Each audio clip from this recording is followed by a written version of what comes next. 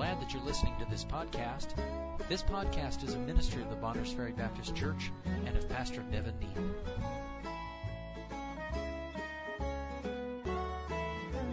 All right, would you stand, please, then? Isaiah chapter 9, verse 6. Many of you probably could quote this verse. Let's read it. For unto us a child is born, unto us a son is given, and the government shall be upon his shoulder, and his name shall be called Wonderful, Counselor, the Mighty God, the Everlasting Father, the Prince of Peace. Now, if you would, to Psalm 77. I want to read one verse in Psalm 77. The Bible says, verse 14, Thou art the God that doest wonders. Thou hast declared thy strength among the people. I believe the fulfillment of Isaiah chapter 9, verse 6 is equally at the same time a demonstration of Psalm 77:14. The greatest wonder God has ever done is sending His Son into this world. And that is what's being spoken of in Isaiah 9:6. Thank you. You may be seated. Let me give you some definitions because we're focusing in today on His name, Wonderful. It may be one of the more challenging ones to tackle in the sense that some of these others, immediately if you read of Him being the Counselor, we know we're speaking of His wisdom and His words. The Mighty God, they're speaking of the power that Jesus Christ has as God in the flesh. The Everlasting Father speaks of His oneness and the truth that there's one God, the Father, the Son, and the Holy Ghost. These three are one, 1 John chapter 5, verse 7, as well as other scriptures that bring forward the truth there's one Lord in three persons. And then, of course, the Prince of Peace. And we can see all those, but the idea of wonderful, if we're going to get a hold of why He's called wonderful, I think you have to have it in the context of Psalm 77. He is the God that doeth wonders. And so I thought of this morning. My mind doesn't stop hardly. There's times it just keeps rolling. And so this morning, thinking about some of these things and thinking, and I don't remember what brought this into the context of my mind, but of people and how many times we as truly born again, Spirit indwelt people are often dismissed merely as a religious fanatic or somebody that, that's your way of thinking, your way of believing. And what you want to have is a life lived so under the influence of the Lord Jesus Christ and empowered by the Lord Jesus Christ that it demonstrates that He's truly alive. He is living. But what we need to do is live our lives in such a way that, in essence, what happens is He's living through us. Amen? That's what He wants to do. Our bodies are to be presented to Him as a living sacrifice so that what He once said is spoken through our mouths. Where He wants to go is accomplished through where we go.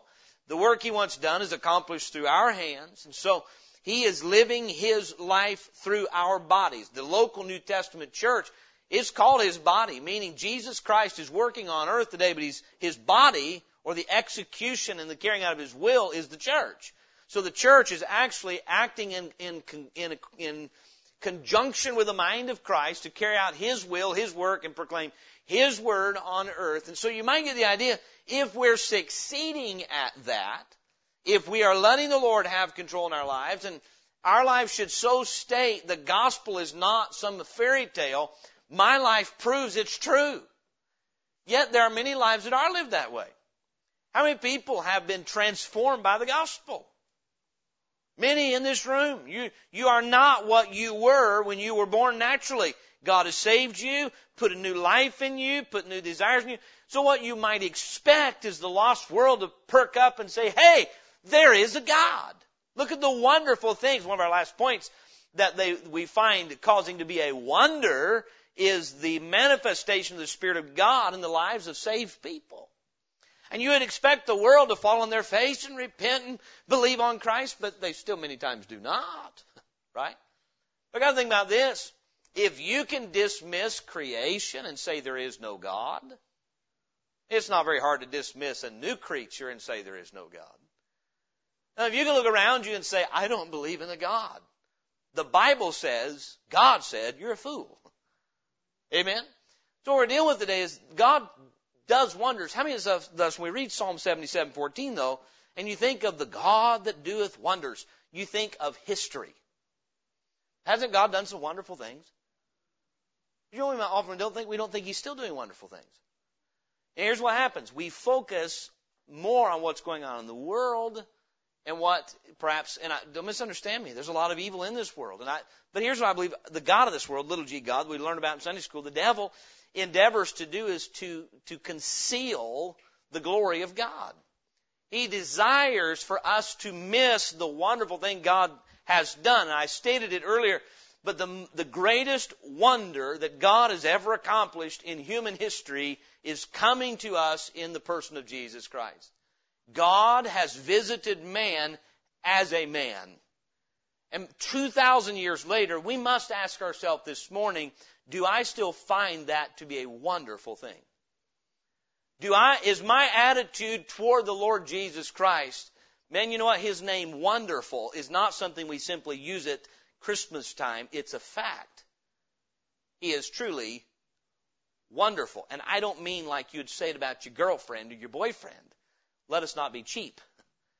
Let's define the term. So I want to begin with that this morning. If we're going to consider His name is wonderful, capital W, then we need to define some terms. The word wonder, according to the Webster's 1828 dictionary, means this: that emotion which is excited by novelty or the presentation to the sight or mind of something new, unusual, strange, great, extraordinary, or not well understood. Something that arrests the attention by its novelty, grandeur, or inexplicableness. Wonder expresses less than astonishment and much less than amazement. It differs from admiration in not being necessarily accompanied with love. By the way, we'll find demonstrations of that in the Bible. People that wondered at the words of Christ but didn't believe on Him. They wondered at Him, but they didn't admire Him. It is not being necessarily accompanied with love, esteem, or approbation, nor directed to persons, but wonder sometimes is nearly allied to astonishment, and the exact extent of the meaning of such words can hardly be graduated. So wonder is the effect of novelty or grandeur, these kinds of things. Many times it can be described as the effect of novelty upon ignorance, meaning I am confronted with something I've never seen or known before. A truth or perhaps a reality that I am not familiar with. I'm ignorant of until the moment I'm confronted with it. That's what the word wonder means, according to Webster's 1828. The word wonderful, it means this: adapted to excite wonder or admiration, exciting surprise, something strange or astonishing. So the idea of the Lord being wonderful is He Himself is a source, if you would, of awakening to us, to excite in us admiration, or to excite in us an emotion of, I'm not familiar with this. So when the Lord Jesus Christ came to earth, He stirred wonder in the hearts of men. So as I studied out the meaning of the word, and again, Webster's dictionary that's his definition. It's not a perfect definition, but it gives us an idea of what we're dealing with. The word wonderful, according to Strong's Concordance, means this, means a miracle, a marvelous thing, something that is miraculous or marvelous. And then the word wonder itself means being brought to be dumbfounded, to stupefaction or surprise, astonished, to wonder. As I pondered this, I thought, I know in the New Testament there's numerous times the Bible says that when something related to the Lord Jesus Christ, that people wondered. They wondered. That begins in the story of His birth. But as I looked it up, we can break it down into 4 categories in the New Testament. So bear with me. This is kind of a rapid-fire message in the sense that we're going to go from one place to another in the New Testament, seeing that Jesus Christ in His earthly life vindicated the name wonderful. He's called wonderful. Does He live up to His name? Does He excite astonishment and amazement through His miraculous life and His miraculous death and resurrection? Does He excite that in people? And of course, He does, particularly to those who believe on Him. Luke chapter 2 now, if you would. Let's begin. So we're going to the New Testament. We've seen the Old Testament prophecy and the name given to Him, wonderful. And so let's trace through very briefly some times in His life where the Scripture, the Holy Spirit records that as the Lord Jesus was brought into this world and manifest Himself to man, people wondered. He excited that emotion of stupefaction, if you would, and astonishment. Many times the Bible says when the Lord spoke or acted, people were astonished. They were astonished at His doctrine. They were astonished at His miracles. So we begin here. Number one, we find in Scripture that when the Lord Jesus Christ came to earth, there was wonder over the manner of His birth. There was wonder over the manner of His birth. Last night I got distracted. I tell you, I am easily distracted. But I saw on a news feed that there was supposedly an explosion, a large explosion in Post Falls. Some of you may have read about that. And I ended up texting Pastor Hohenstreet, say, hey, you guys okay down there? And he said, I'm on duty. Nothing's going on. He works the fire department. But it was all over. I mean, it was supposedly like this sounds like an explosion of a gas plant. People were rumoring that train cars had blown up. Number one, I'm reminded of how foolish humanity is to spread rumors unfounded. But number two, many people were in wonder because there were recordings of a flash and you could hear the boom. I mean, it was on people's cameras and so forth. And people were astonished because it's not normal. It's not normal to be sitting in your kitchen and the walls rattle. I remember one day so bear with me for a minute. I remember sitting in my house in Alpine, Tennessee. You'll love this. We lived on Dog Walk Road on Goat Barn Hill. I'm not making it up. We lived at 1646 Dog Walk Road on Goat Barn Hill next to Nettle Carrier Creek, which is just down the road. And that's where we lived, Appalachian Hills of Tennessee. Sitting up there on Goat Barn Hill, one day we hear boom, and I'm not kidding.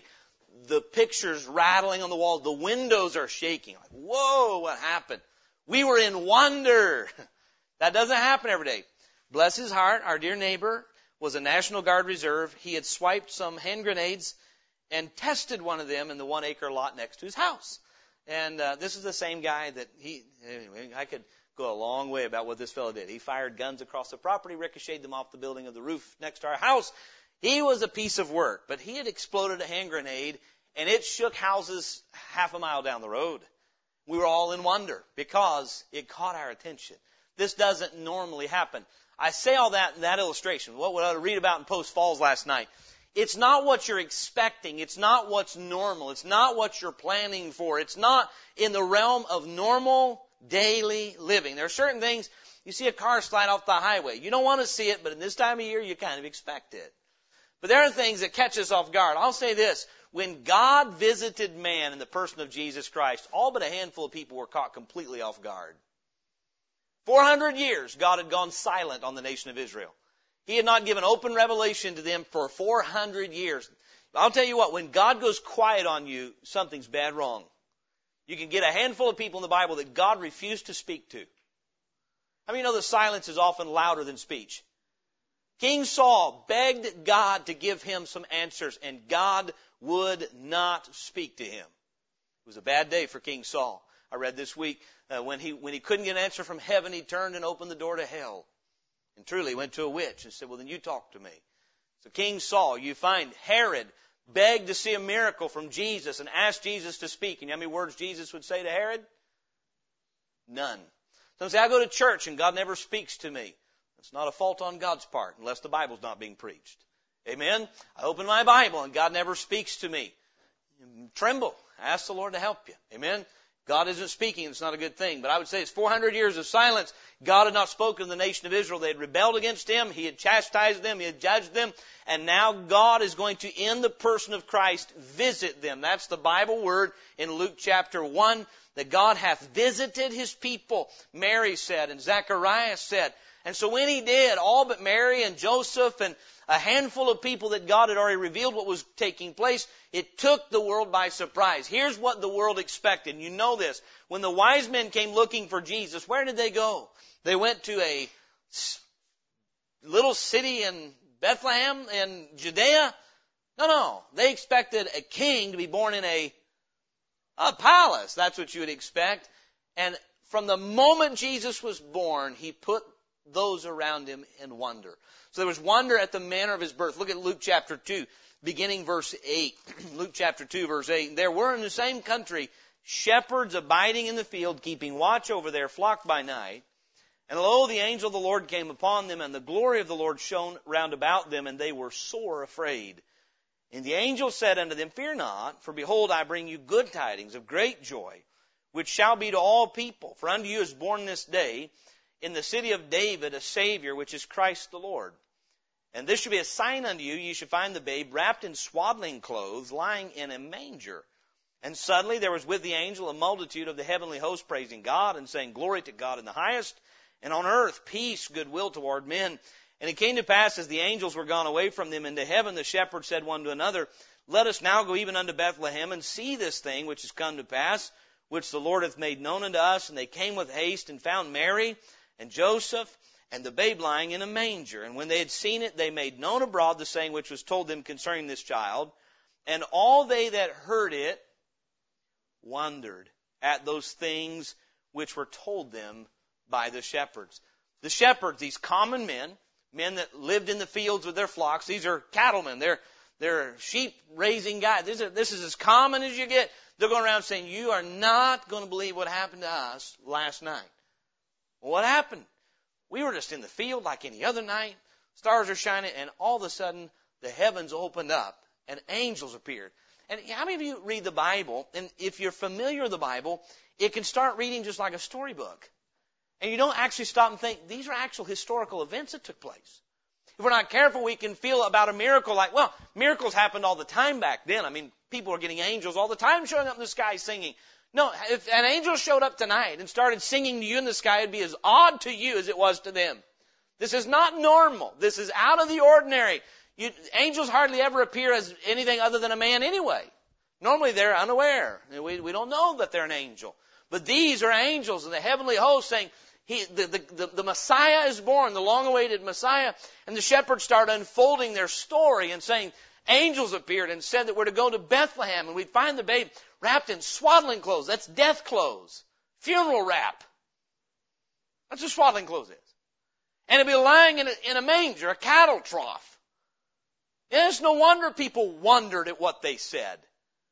Tell us that again.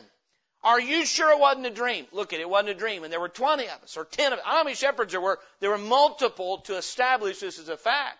And they went about the whole country telling everyone, you would not believe what happened. The Messiah has come. He's been born. Did you guys go to Jerusalem? No, we went to Bethlehem. Bethlehem. But if you knew the scripture, you'd say, oh, of course Bethlehem. Thou Bethlehem Ephrathah. It was prophesied. Micah chapter 5 verse 2. He would be born in Bethlehem. Though it was least among the thousands of Israel, yet out of Bethlehem would come the ruler. And so then, three things to see about the wonder of the manner of his birth. There was the manner of his incarnation. That's wonderful. He was born in a very wonderful way. He was conceived in a wonderful way. The only human in human history to be conceived without an earthly father.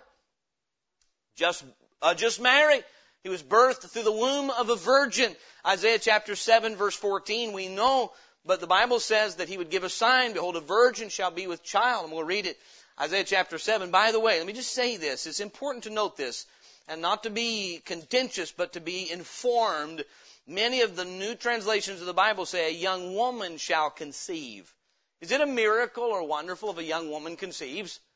Friend, that's just natural. But when a virgin conceives, it's a miracle, and that's wonderful. Isaiah chapter 7, verse 14, Therefore the Lord himself shall give you a sign. Behold, a virgin shall conceive and bear a son, and shall call his name Emmanuel.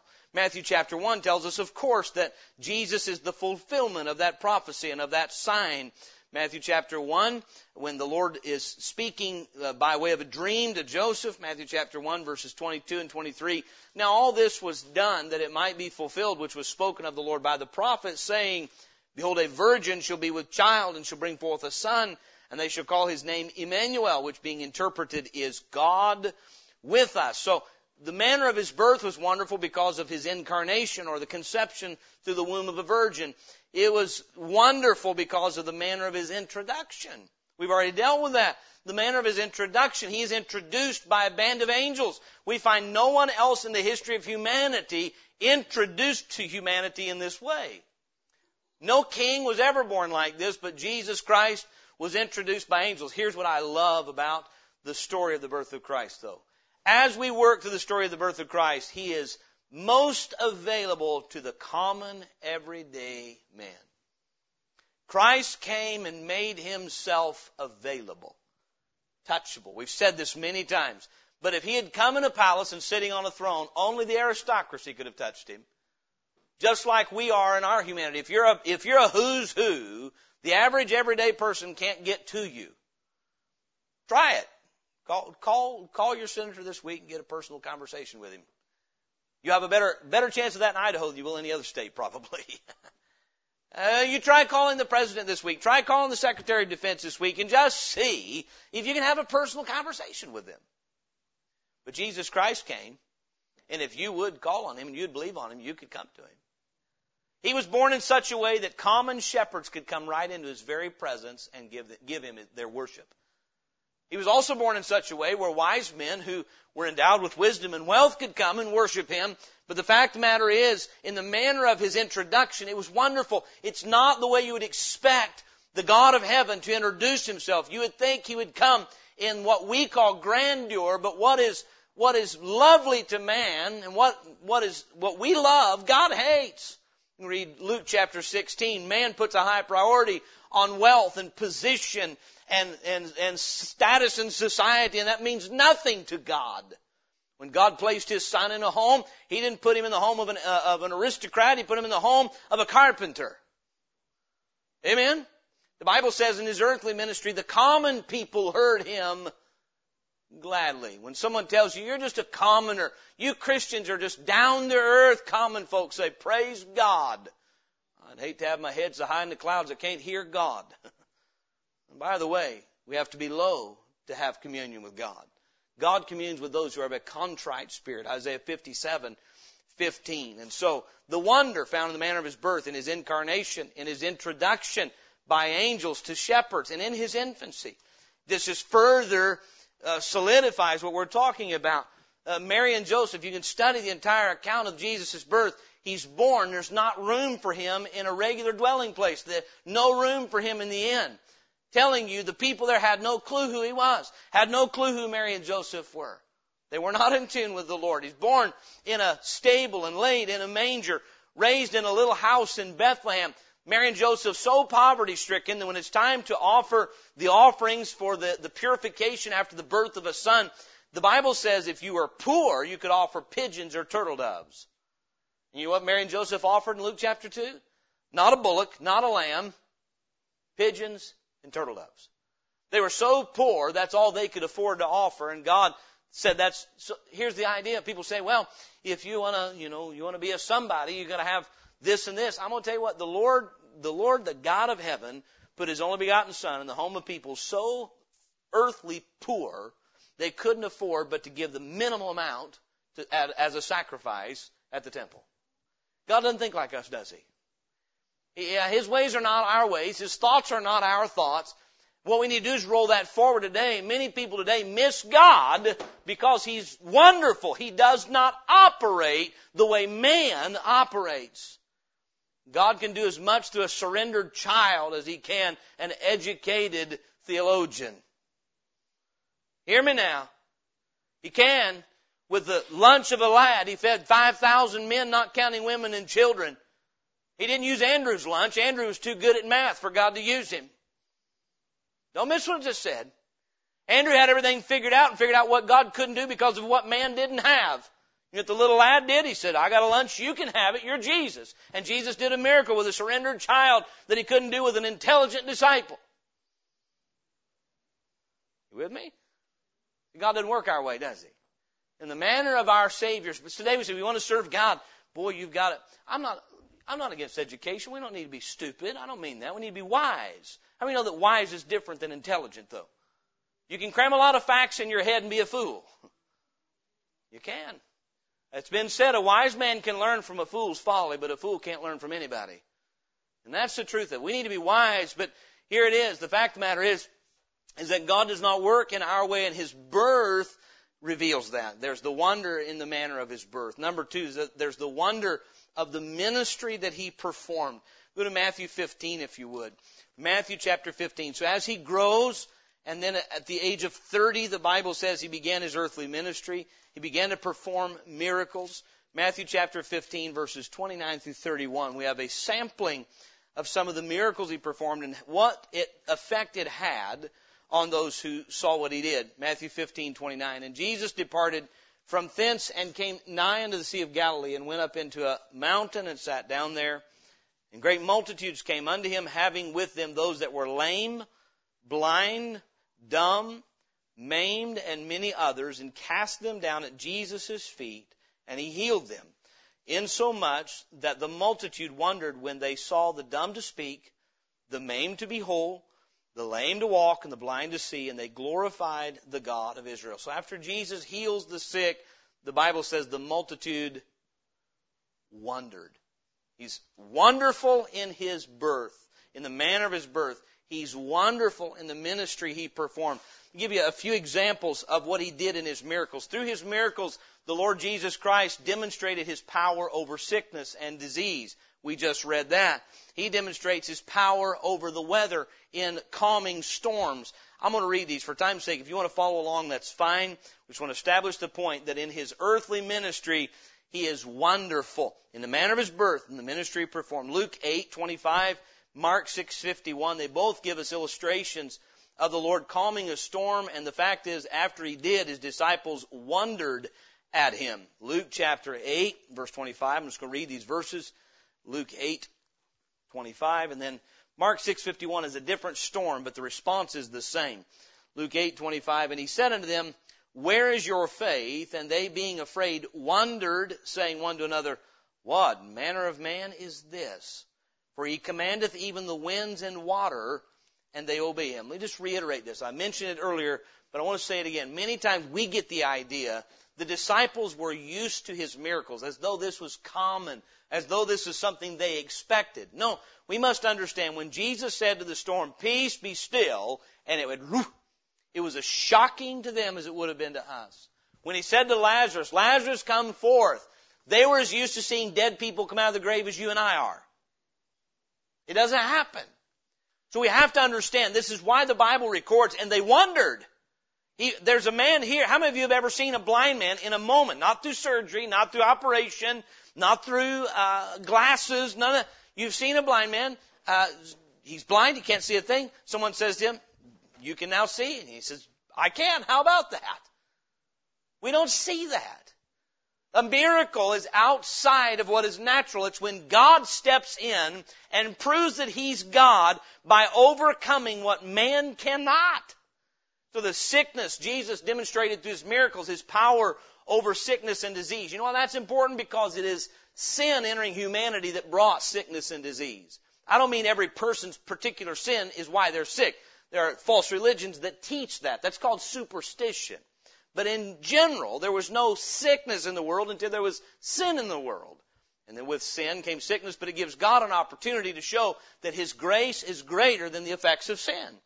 And so then His power over sickness, His power over the storms, shows His power over nature and over all creation. I love the miracles. The Lord Jesus tells Peter, go cast a line and catch a fish. There's a few things it tells us. Number one, He knew where that fish was in the sea. He knew how Peter could catch it, and He knew that fish had a coin in its mouth. That tells who He is. No mere human, no supercharged human could do that. This is God in the flesh. His miracles show His power over sickness and disease, power over creation and nature by His power over the storms, and above all, His power over Satan. Luke chapter 9, verse 43.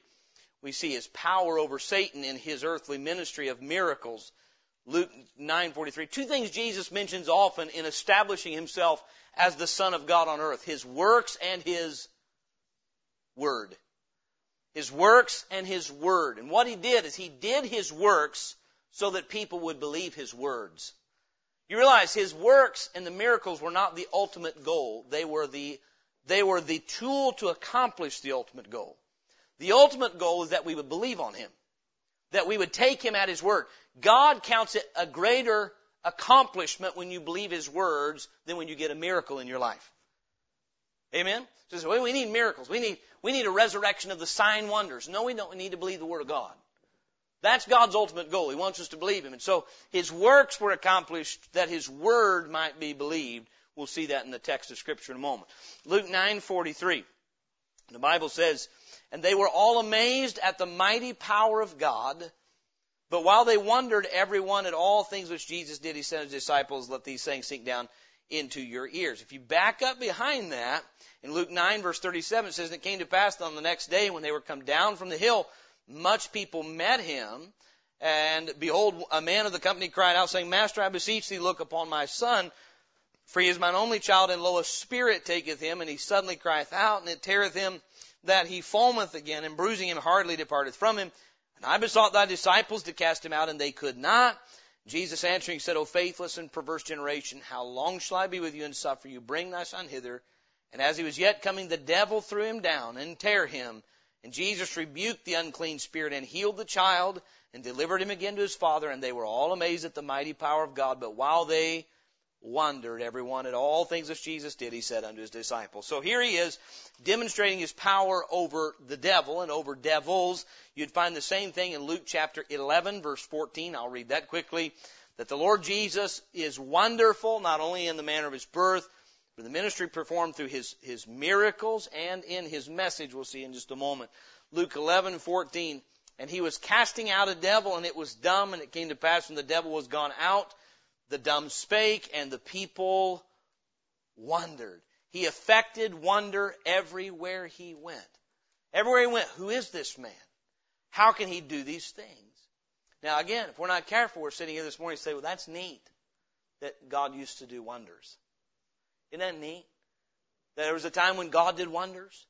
Isn't it neat? There was a time when God would actually deal personally with men and help them and meet their needs. And yeah, that's neat. God still is a God of wonders. Amen. The Lord Jesus specifically, John 20 tells us that the purpose of his miracles and the recording of them, not only the performing of them, but specifically the recording of them and the preservation of them in our Bible, is that we might believe that Jesus is the Christ, that the greatest wonder of all might happen, and that is that you might receive eternal life.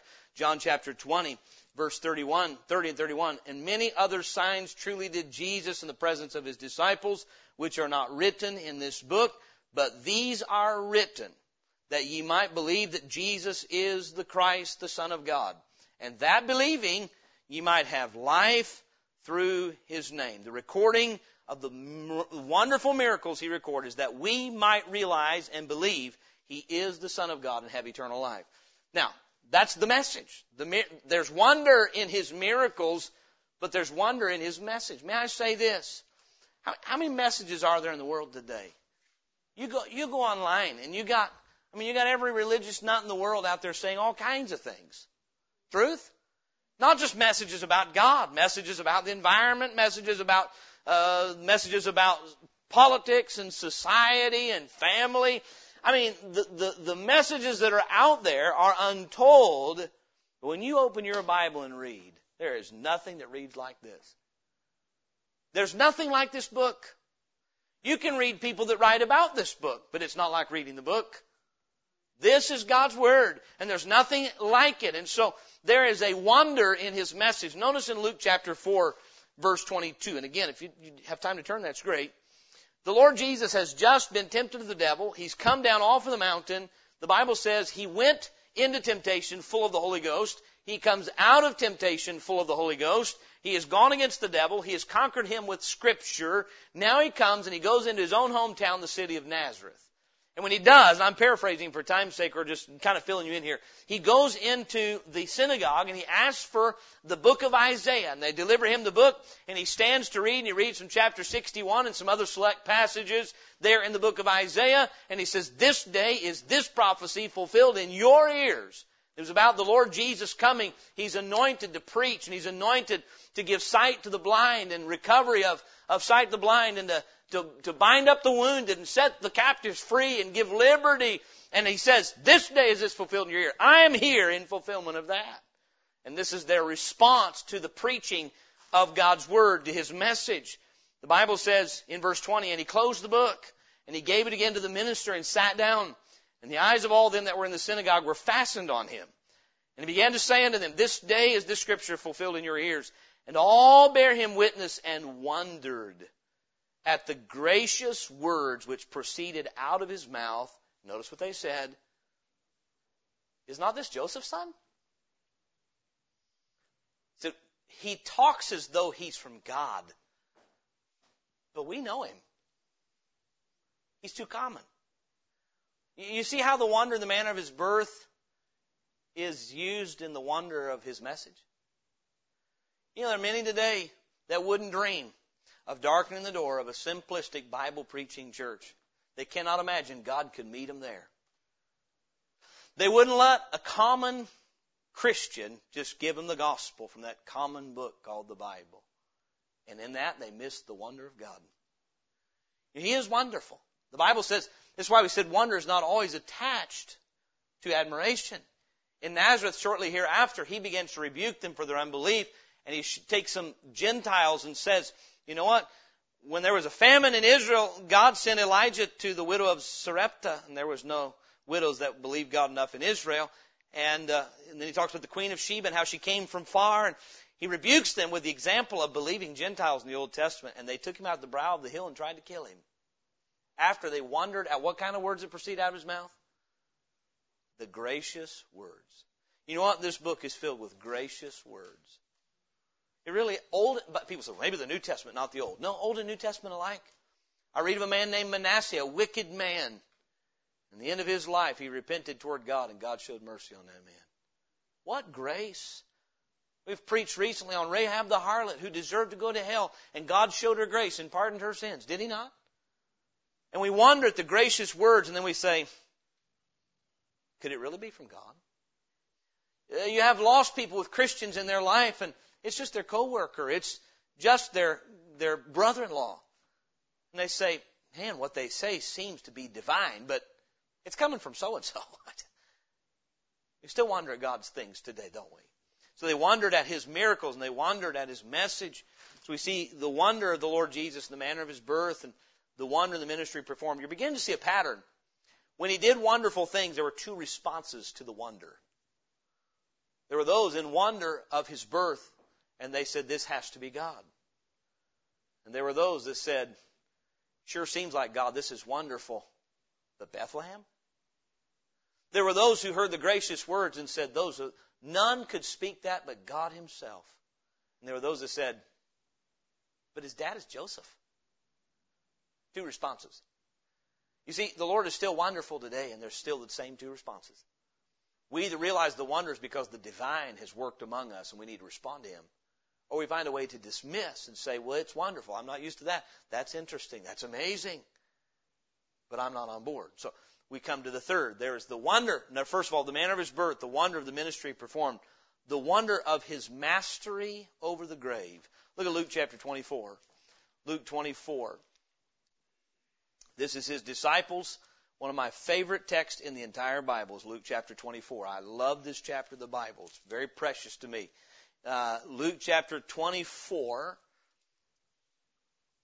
And don't have time to read it all, but verse 36 says, thus spake Jesus himself, stood in the midst of them, and saith unto them, so this is following the crucifixion and following the resurrection, saith unto them, peace be unto you. But they were terrified and affrighted, and supposed that they had seen a spirit. And he said to them, why are you troubled? And why do thoughts arise in your hearts? Because you're supposed to be dead. That's why. Right? Verse 39. He says, behold my hands and my feet, that it is I myself. Handle me and see, for a spirit hath not flesh and bones as ye see me have. And when he had thus spoken, he showed them his hands and his feet. And while they yet believed not for joy and wondered, he said unto them, have you here any meat? They gave him a piece of a broiled fish and of an honeycomb, and he took it and did eat before them. Here we find that he, having consecrated himself to the death of the cross, has conquered the grave, and upon his resurrection appears to his disciples, and the Bible says they're overjoyed. And for that, they're still not believing, not because of so much unbelief, it's just too good to be true. They're wondering at him being alive. May I say this? To the believer in the Lord Jesus Christ, when the truth of the fact that the Lord Jesus is literally alive today can grab hold of your soul, it'll overpower us with joy. Here's why. In my hour of temptation, I have him, to use the Bible word, to succor me. If you face temptation, you have failed in temptation. Not a person in this room that hadn't failed in temptation. Amen? But if you are saved, you don't want to fail. Somewhere God put something in you and says, I want to succeed for the Lord's sake. He died for me. The glory and the power of the resurrection is He lives for you. Not because you're the greatest thing on earth, but because He is. He lives to give you His life and strength. And when you and I can get a hold that He is alive today as He was then, it's a wonderful thing. And I don't mean, it's a wonderful, I mean it's transforming. I don't have to live in my power. I can live in His. I don't have to face the devil in my weakness. I can face him in God's strength. Why? Because He lives. Friend, today I'm glad Jesus died, but I am 1,000 times more glad that He lives. You know what gives me boldness to preach the gospel to an unbelieving sinner? I know the God who's alive can confirm that what I'm saying is true. If it's up to me to verify what I'm saying is true, I'm up the creek without a paddle. But He lives. You know why I'm confident that this Bible is perfect? Because the one who wrote it is living. He's not dead. He's alive. And you know what? That is a wonderful thing. It ought to cause us to go out and do what... You know why the first church went and turned the world upside down? They knew He wasn't dead. They knew as much as they were in a body of flesh and bones, He is as well. And when Jesus appeared in that upper room and they saw Him, the Bible says they wondered at His resurrection. But you know what's amazing? Do you realize factually the Pharisees and Sadducees accepted the resurrection as a fact? They did. They believed Jesus was alive before the disciples did. Remember the Roman soldiers came and told them? Somebody rolled that stone away and they were frightened, knocked the soldiers out, and the Pharisees and Sadducees paid large money saying, be quiet, lest His disciples say that what He said was true, that He raised from the dead. Here's some hush money. Some of those men knew He was alive. Yet some of those men are in hell today. They factually accepted that Jesus was alive, but they still did not put their trust in Him. Huh? The truth? Huh? It's true. There are those that knew the Lord Jesus. After Lazarus raised from the dead, Jesus called him out of the grave. The Bible says that some of those that saw it believed on Him, but others went to the Pharisees and said, this is what He did. You see the twofold response? There's wonder at His mastery over the grave. Acts chapter 2, verses 22 through 24. Peter's preaching. He says, you men of Israel, hear these words. Jesus of Nazareth, a man approved of God among you by miracles and wonders and signs, which God did by Him in the midst of you, as ye yourselves also know, Him being delivered by the determinate counsel and foreknowledge of God ye have taken, and by wicked hands have crucified and slain, whom God hath raised up, having loosed the pains of death, because it was not possible that He should be holden of it. There's the wonder of His mastery over the grave. And then finally, Acts chapter 3, verse 10, there's the wonder over the manifestation of His Holy Spirit through the lives of believers. Acts chapter 3, verse 10, I cannot remember for the life of me who it was. There was a Catholic, I don't know if he was a cardinal. I want to think he was a cardinal. And forgive me, I didn't write this down. I wasn't planning on using this illustration, but it's applicable. Walking with one of the popes long ago, and the pope showing this Catholic man in hierarchy. I don't know what his position was. Said, well, we can hardly say with Peter, silver and gold have I none. He was showing the coffers of the Vatican. And the response was, and we can hardly say, but such as I have give I thee, in the name of Jesus Christ, rise up and walk. Meaning we have the silver and gold, but we don't have the power of God. Yeah, we can't say, silver and gold have I none, but we also can't say, rise up and walk. You realize God was still working the same way? After Jesus ascended to heaven is where we are in Acts chapter 3. The Lord Jesus, in the body of flesh and bones, has ascended back to where He came from. He came by a miracle and He left by a miracle. And He's gone back into heaven and He gave His Holy Spirit to indwell believers in Acts chapter 2.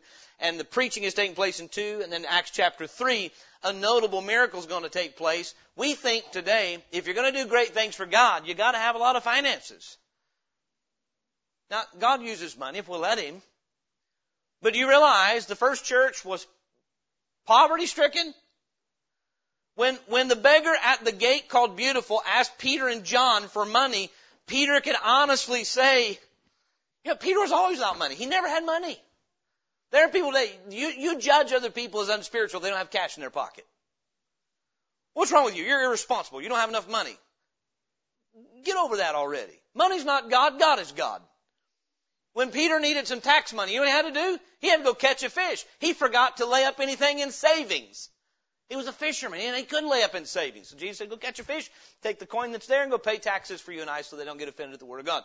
So Peter did what he told him. Now he's at the gate called Beautiful going in to pray like he's supposed to. Peter's got that right, amen.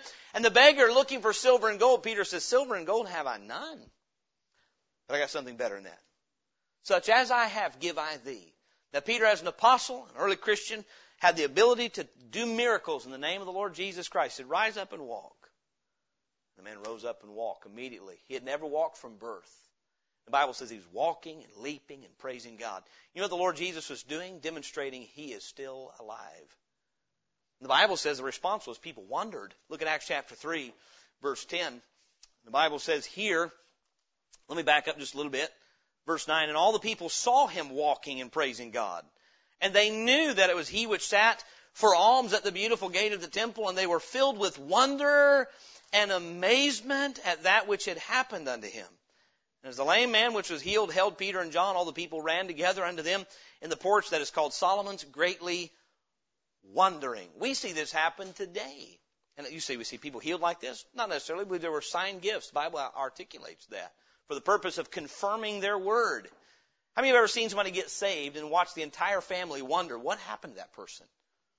What happened to their language? Their attitude is different. Something's different. Now, what is different? They are a different person. I'm talking to Chris King. He's given his testimony many times. So when he first got saved, he was 24. He'd been a drunkard. He'd been a lot of things. And God saved him. The family said, oh, he's got religious. He's now a fanatic. He's this, he's that. They couldn't bear to say, God changed him. Isn't that amazing how that works? They're in wonder, but they're not about to say, God did it. Here, what Peter does, he says, look, you who are in wonder and amazement, and he takes this event, and he says, don't think that we by our power did this. The living Son of God, who you crucified, he gave this man the ability he has today. You know what? You and I should take the testimony we have. If we're not out here living a life of debauchery and sin, you know why?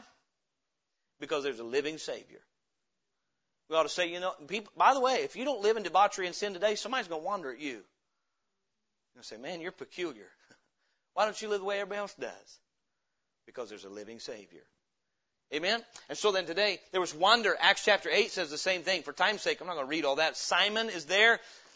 The apostles come and lay hands and give the Holy Spirit of God to believers. And Simon sees this, and the Bible says he wondered.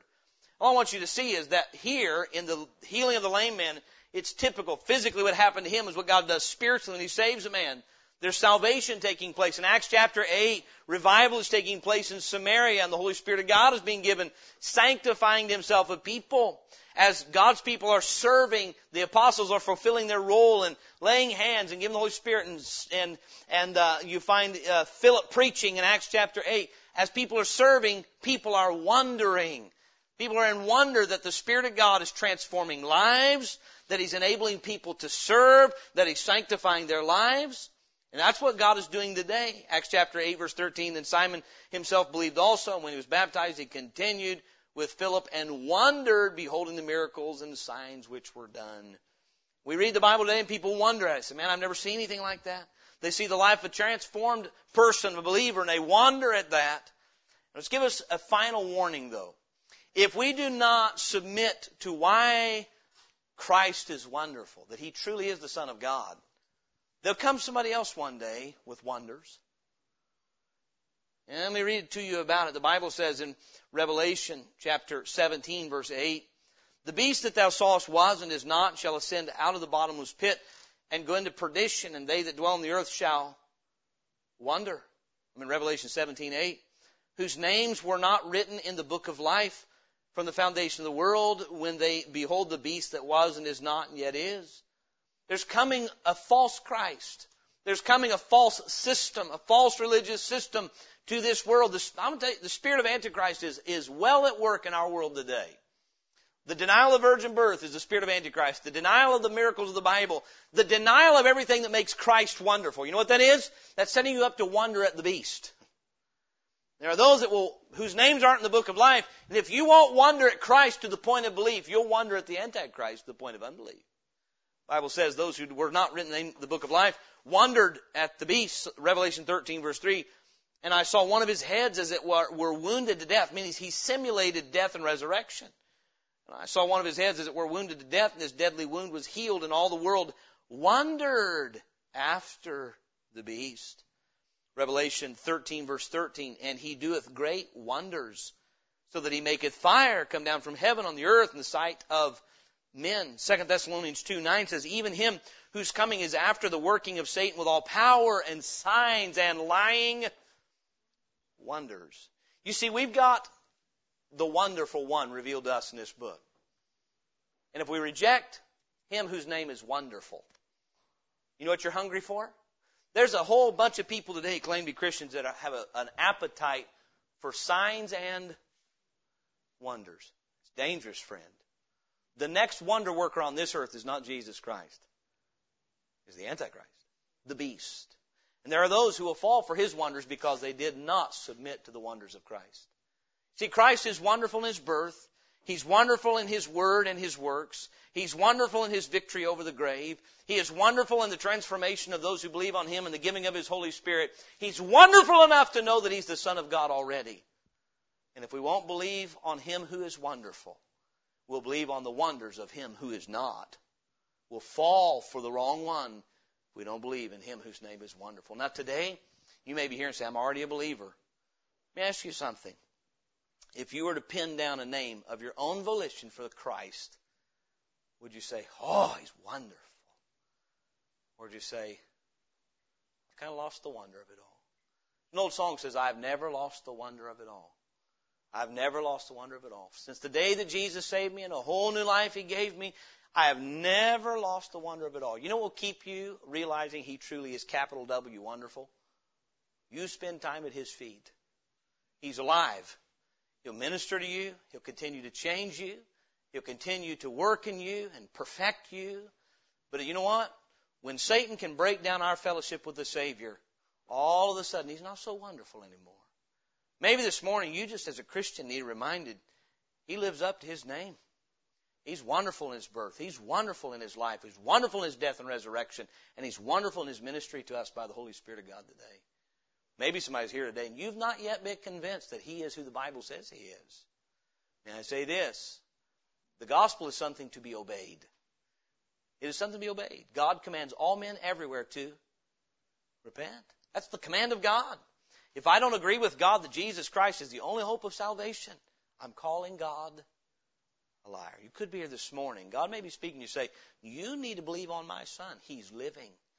You say, it's just that preacher. May I say this? When God's working, you'll know it's not me working or another human working. God works to convince you himself you need Christ as your Savior. I don't know how God may be applying this message today, but I do know this. His name is wonderful.